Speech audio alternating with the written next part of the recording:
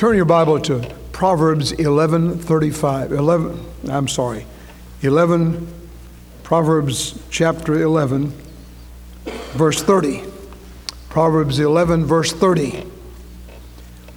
There are a few words in that verse that I'd like to use to form the background of the message this morning. These are the words of King Solomon, a wise man in his early years and one who forgot God in the last years of his life. But he had this to say as the Holy Spirit led him: the fruit of the righteous is a tree of life. The fruit of the righteous is a tree of life. There's so many things in the Word of God about fruit. I just want to give you a few of these. In Psalm 127:3, the fruit of the womb is his reward. In Proverbs 8:10, my fruit is better than gold. In Micah 7:13, the fruit of his doings. In other words, what we do produces fruit. In Jeremiah 17:10, the fruit of their doings. In Hosea 10:13, the fruit of our lives. In Matthew 3:8, bring forth fruit meet for repentance.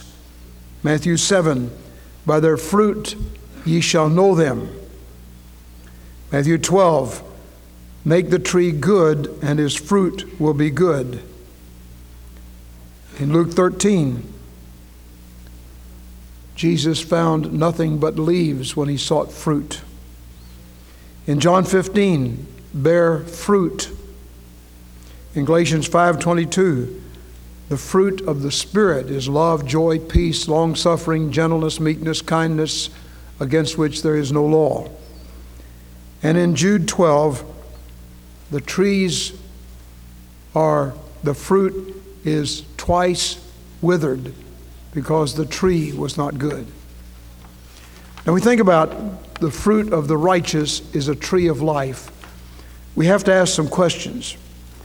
Who is righteous? What does that verse mean when it refers to the fruit of the righteous is a tree of life? Well, certainly you and I are not righteous by nature. The Bible says we're all sinners. We have sinned and come short of the glory of God.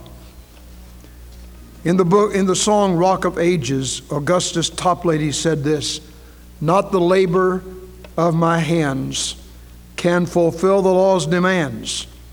Could my zeal no languor know, could my tears forever flow, these for sin could not atone. Thou must save, and thou alone. None of us is righteous. And so when this speaks of the fruit of the righteous, it must be speaking of the only righteous one that ever walked the earth. His name is Jesus. And so the fruit of the righteous is a tree of life. But how do you and I become righteous? It is not because we labor or we work or we serve or we turn over a new leaf or we stop doing old things or we start doing new things. Righteousness is an imputed blessing. Blessed is the man in whom the Lord imputeth not wickedness. Our righteousness must exceed the righteousness of the scribes and Pharisees. They did it to receive a reward. So people look at him and say, look, he's a good man. We have that term today, Mr. Goody Two-Shoes, or holier than thou. That kind of righteousness has nothing to do with the righteousness of the Scripture. The fruit of the righteous is a tree of life. In other words, righteousness in a man produces something. By their fruit ye shall know them, Jesus said. How do we get that righteousness? It's not all we do. It's all he did. Jesus paid it all. All to him I owe. Sin had left a crimson stain, but Jesus washed it white as snow. You and I are not going to heaven because we're good, or because we joined the right church, or because we got baptized, or because we've quit some old habits and started some new habits. The only way to heaven is through the one Jesus Christ. Neither is there salvation in any other. There is no other name under heaven given among men whereby we must be saved but the name of Jesus. And Jesus himself said, I am the way, the truth, and the life. No man comes to the Father but by me. So the righteous one is the one to whom God has imputed righteousness, not our own, but because we have been to Calvary. We put our faith in the righteous one, and he has imputed his righteousness to us, so that the fruit of the righteous one is a tree of life. Now, that's a powerful, powerful truth. What he's saying is, by their fruits ye shall know them. If you and I become righteous because of our intertwining with Jesus, because we've received him as our Savior, then he will make us righteous, and that righteousness will produce a tree of life. We'll become a somebody in the kingdom of God. This does away with all the inferiority feelings. Some people from early childhood have been born with inferiority complexes. They think they can't do something as good as somebody else can do. Now, of course, the other extreme is I can do this better than anybody else can do. Jesus doesn't give us that attitude either. But the attitude that I can't do it, I can't do it, I can't do it, is an attitude of selfishness. The whole focus is on the I. But when we say, I can do all things through Christ, which strengtheneth me, the emphasis is on Jesus. And he's the one that makes us righteous. And so, the righteous one is the one who has trusted Christ as his Savior. If you'll turn your Bible to Galatians chapter 5, you'll see some truths that are very, very important.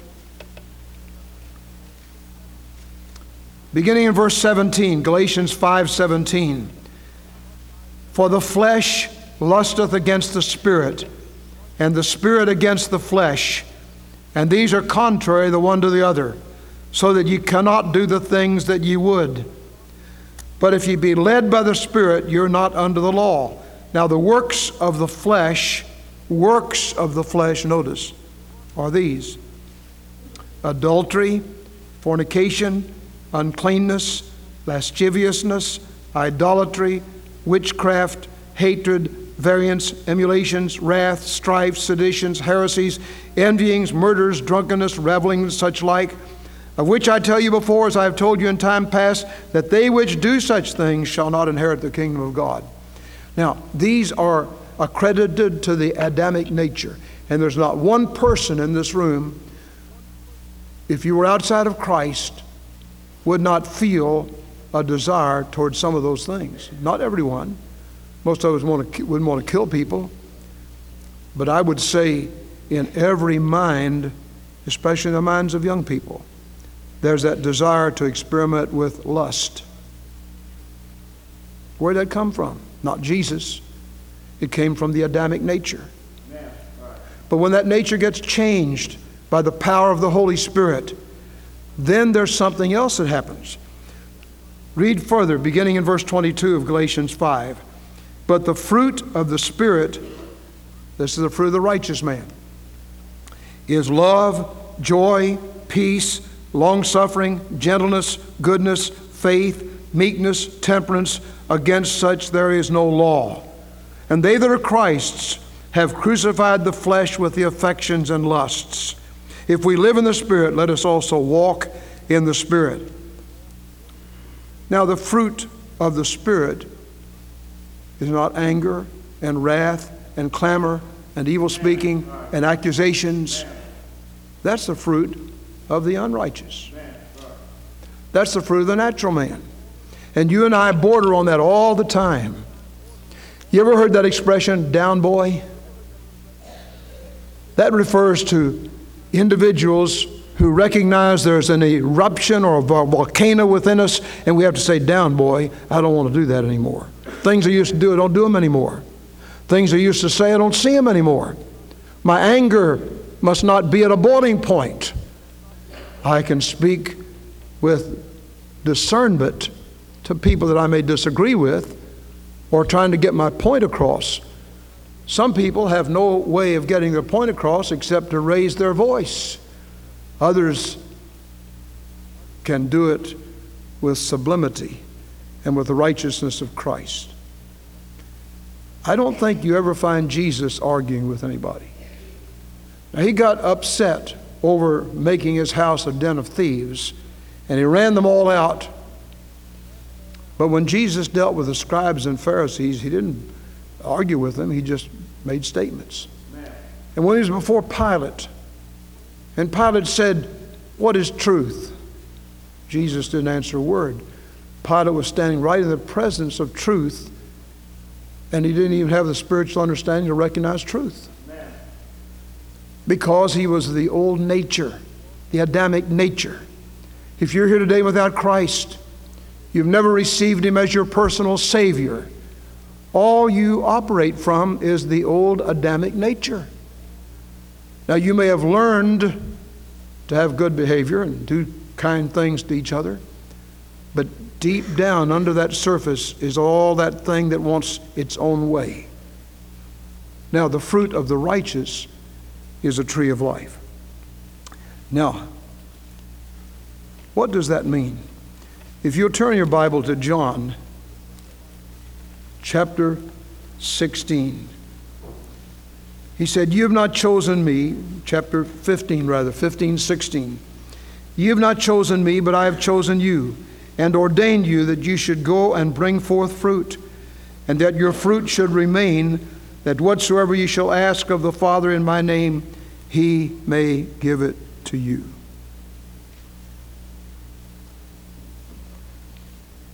As far as we know, Adolf Hitler was never changed. When he was running for his position in Germany in the early years, the early 30s, he would get a sign about his campaign, go out in front of a church, and have pictures made of him standing in front of that church, so that many got the idea that what he was standing for was the Christian position. It was far from it. As far as we know, Hitler was never changed. The fruit of Hitler's Adamic nature was the death of 6 million Jews and the disruption of everything good in Europe, Czechoslovakia, Austria, Poland, France. All those nations fell before Adolf Hitler's march. He would have conquered England had not God led FDR to bring America into the war against that Nazi regime. Keep in mind that in Germany there were great scientists. They were ahead of us in developing certain weapons and certain types of warfare. But some of their scientists could no longer go under the hammer of Hitler. They defected and came to the United States. And God gave this nation the privilege of knowing how to develop an atomic bomb. I remember I was in high school when they had said the atom cannot be smashed. It's the smallest particle. And then one day on the radio, they announced the atom has been smashed, and our science teachers had to apologize and say our science books were wrong. The atom has been smashed. And in just a little while, the terrible tragedy at Hiroshima, when the atomic bomb was dropped there. But wait a minute. Even though there were millions, thousands of people killed and millions affected by that tragedy, the world's never been the same since. God gave this nation, because there was a praying nucleus all across America who met week after week after week, day after day, holding up the Lord in prayer and holding up our nation in prayer, and God gave us the victory.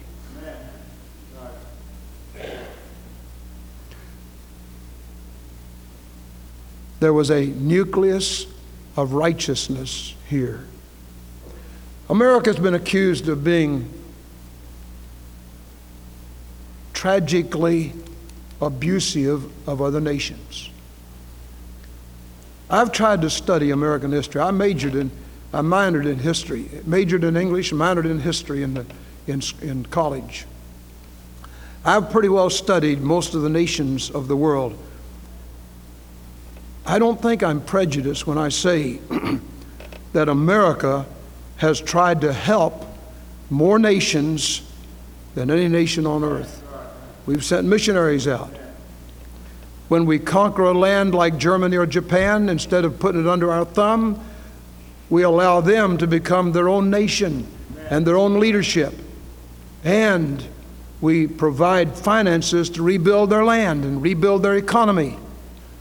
And for people in this war time today to say America's just trying to create a problem in the Middle East, or we're trying to show our muscles, we're there to stop the tragic tyranny of the terrible abuses that have gone on in that land. I don't know whether you've watched some of the programs about, I don't have a television, but I hear it on the radio, about the reckless way people have been treated. One of our persons who was in captivity said they heard all night long people being tortured, and they screamed in their torture. Those who have been liberated from Iraq tell about the torture chambers where they pull their fingernails out until they'll talk, and just pull them out. How would you like that done to you?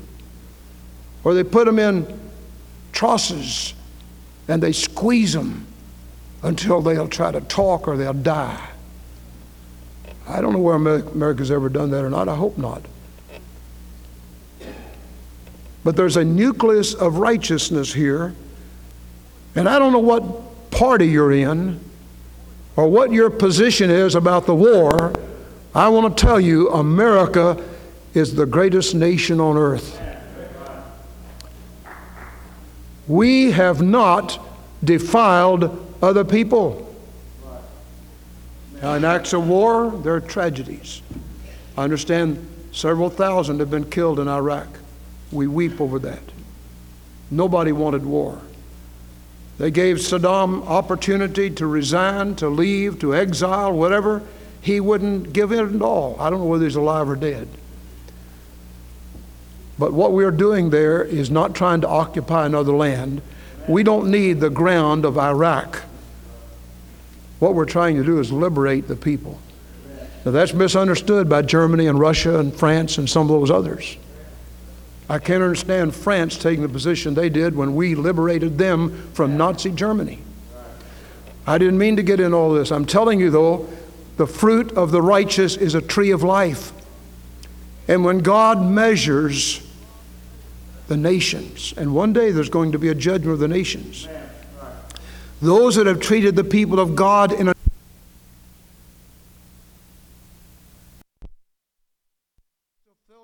so that he can live his life through you and touch other lives through you, there will be a tree of life. You will be a blessing to others. I think of Mel Trotter. Mel Trotter was a drunk. He stole the shoes from his dead little baby's feet out of the coffin to go out and buy more liquor. His wife had left him. He was destitute. He was going to go down to the lake and kill himself. And on the way down, he went on Van Buren Street, heard some music coming out of a speaker. He turned in, went into the old Pacific Garden Mission, He heard about Jesus. And in a moment, Mel Trotter's life was changed. The righteousness of Christ came into his life when he surrendered to Jesus. And Mel Trotter went out of there to build missions all over America that would help people come to know God. His life became a tree of life because of the righteousness of Christ. I think of John Newton. John Newton, a little boy of 7, his mother died. His mother taught him John 3:16, for God so loved the world. But then he had to go and live with his dad out on the sea. His dad was a slave trader. Ladies and gentlemen, slavery was always wrong. Never one thing right about it was always wrong. And out on that slave trade, he was ugly and mean and abusive to those slaves. He was vulgar with them and immoral with them. Then one day there was a big storm. And Mel was down trying to sleep, and the storm was tossing around, and the captain said, we're all going to go down in a watery grave. And John Newton got on his knees before God, and he said, Lord, I remember my mother taught me a verse, John 3:16. God loves me. If there's really a God, I ask you to come into my heart and forgive my sins and save me. And in the midst of that storm, John Newton gave his heart to Jesus. The man who had been wicked and ugly and mean received the righteousness of Christ in his life. He became a tree of life. He went back to England, finished his education, became a minister, and years later wrote, Amazing grace, how sweet the sound that saved a wretch like me. I once was lost, now I'm found. I was blind, but now I see. The fruit of the righteous is a tree of life. Yours can be also. You can make your life sublime. You can make your life a post pointing to heaven. But it's His righteousness in you that will do it, not your own righteousness. The fruit of the righteous is a tree of life. The fruit of the righteousness of this church can become a tree of life. The fruit of the righteousness of your home can become a tree of life. When you rear your children in the nurture and admonition of the Lord, the Bible says, train up a child and when he is where he should go, and when he's old, he will not depart from it. That doesn't mean he'll never be wayward. It means he'll never depart from what you've given him. The training is there. He may not obey it. There may be conflict in his soul, but it'll always be there. And he can't get away from it. I think one reason some people come to the Lord late in their lives is because some godly training that was given them when they were children, they got away from it, but then they came back. The fruit of righteousness is a tree of life. And I want to ask you, do you want to be a tree of life? You want God to use you? He will, He can, if you will let Him. But it begins by inviting Jesus to come into your heart, to be your personal Savior. And say, I don't want my own righteousness. I don't have any. It's all selfish. It's all Adamic. I want the righteousness of Christ. And when He comes in, He changes and saves and gives you liberty and victory. Let's pray. Our Heavenly Father, we thank You that the tree of life comes from the righteous one, the one who's been righteous by Jesus, the righteous one. We pray that just now someone here will be willing to turn away from self and sin and turn to Christ. This will be the beginning of a new day, a new kind of life that will in the future be a blessing to many, many other people because they've received Christ as Savior. All praise and glory to Thee because Thou art worthy, Thou art holy, and we praise You. We pray that somebody today will receive Christ. In Jesus' name, amen. Let's stand, please. What are we saying? 163, only trust. 163, come every soul by sin oppressed, there's mercy with the Lord. He will surely give you rest by trusting in His word. And I want to ask you if you'd just come today. While we begin to sing, would you step out? I want to meet you here at the front. You come and say, I want to give my heart to Jesus today. I want the Lord to be real in my life, and I want to keep on serving Him. While we sing, will you step out for Christ?